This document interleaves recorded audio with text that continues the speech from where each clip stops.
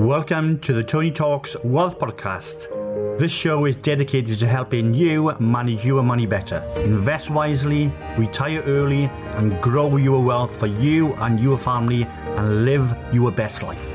My name is Tony Thomas, Chartered Financial Planner, Pension Specialist, and Money Coach.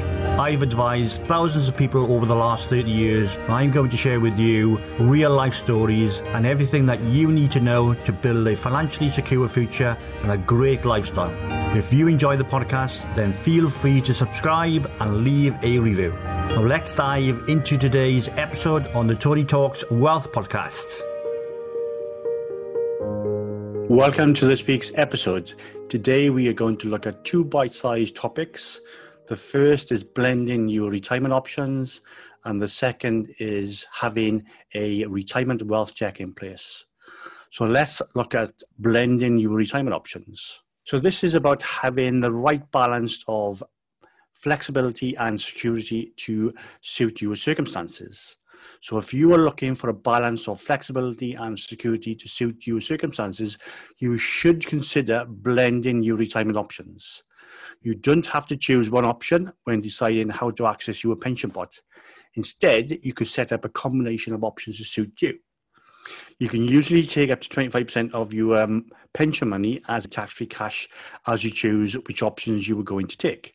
But remember, with any option, tax benefits are subject to change and depend on your individual circumstances.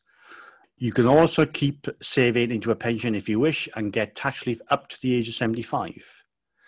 Which option or combination is right for you will depend on a number of factors, and they will include your age and health, when you stop or reduce your work, whether you have financial dependence, or your income objectives and attitude to risk, the size of your pension pot and other savings, and whether your circumstances are likely to change in the future. And any pensions or other savings your spouse or partner has is also very relevant. Everybody's situation is different, so how you combine the options is up to you. You could choose to buy a guaranteed income for life with some of your pension money while leaving some to provide a flexible income or cash lump sums when you need them.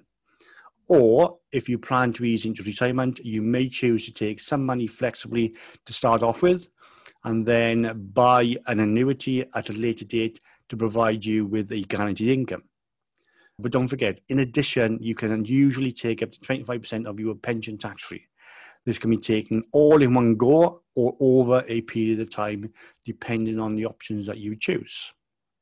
So let's turn to our second topic, retirement wealth check. Now, this is about taking control over your retirement plans. And I have 10 tips for you. These will help you enjoy the retirement that you want. The first is to review your spending habits and consider if you have the scope to save a little more each month.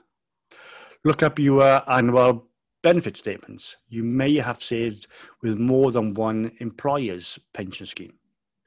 Think about what financial milestones that you need to reach in order to increase your pension contributions and review your investment choices.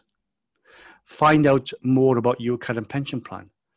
If you pay in more, does your employer match your contributions? And if you can, always try to push to the maximum of what you can pay in and what your employer will match those contributions. Track down all pension schemes using the government's Finder service. And the link will be in the show notes. Or request contact details from the government's pension tracking service on 0800 731 0193 or by post. Check that your expression or wish form is up to date. This is a request setting up who you would like to receive any death benefits payable on your death. I'm always surprised when I review people's pensions that often this is not done or is out of date. So it's important to make sure if you want your pension pots to go to the people that match it to you, then make sure these are up to date. Check your state pension entitlement. And to receive the full state pension when you reach state pension age, you must have paid or being credited with 35 qualifying years of national insurance contributions. Again, the link to the government site is in the show notes. This is such an important area to get right, and make sure that you don't miss out on having the full state pension if it's possible. Add up all of your savings and investments that you could use towards your retirement.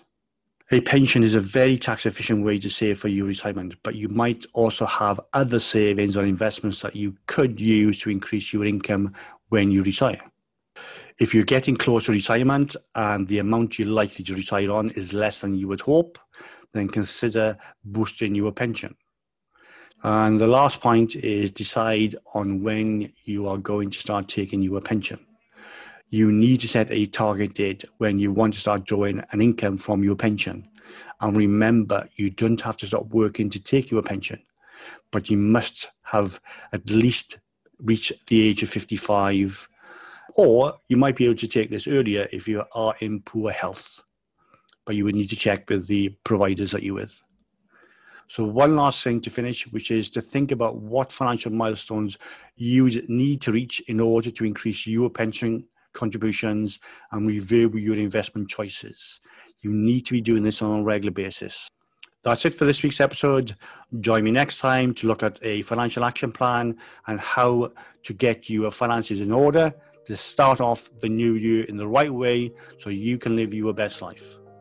And don't forget to drop me a message for the topics that you want covered next. Thanks for listening to today's episode.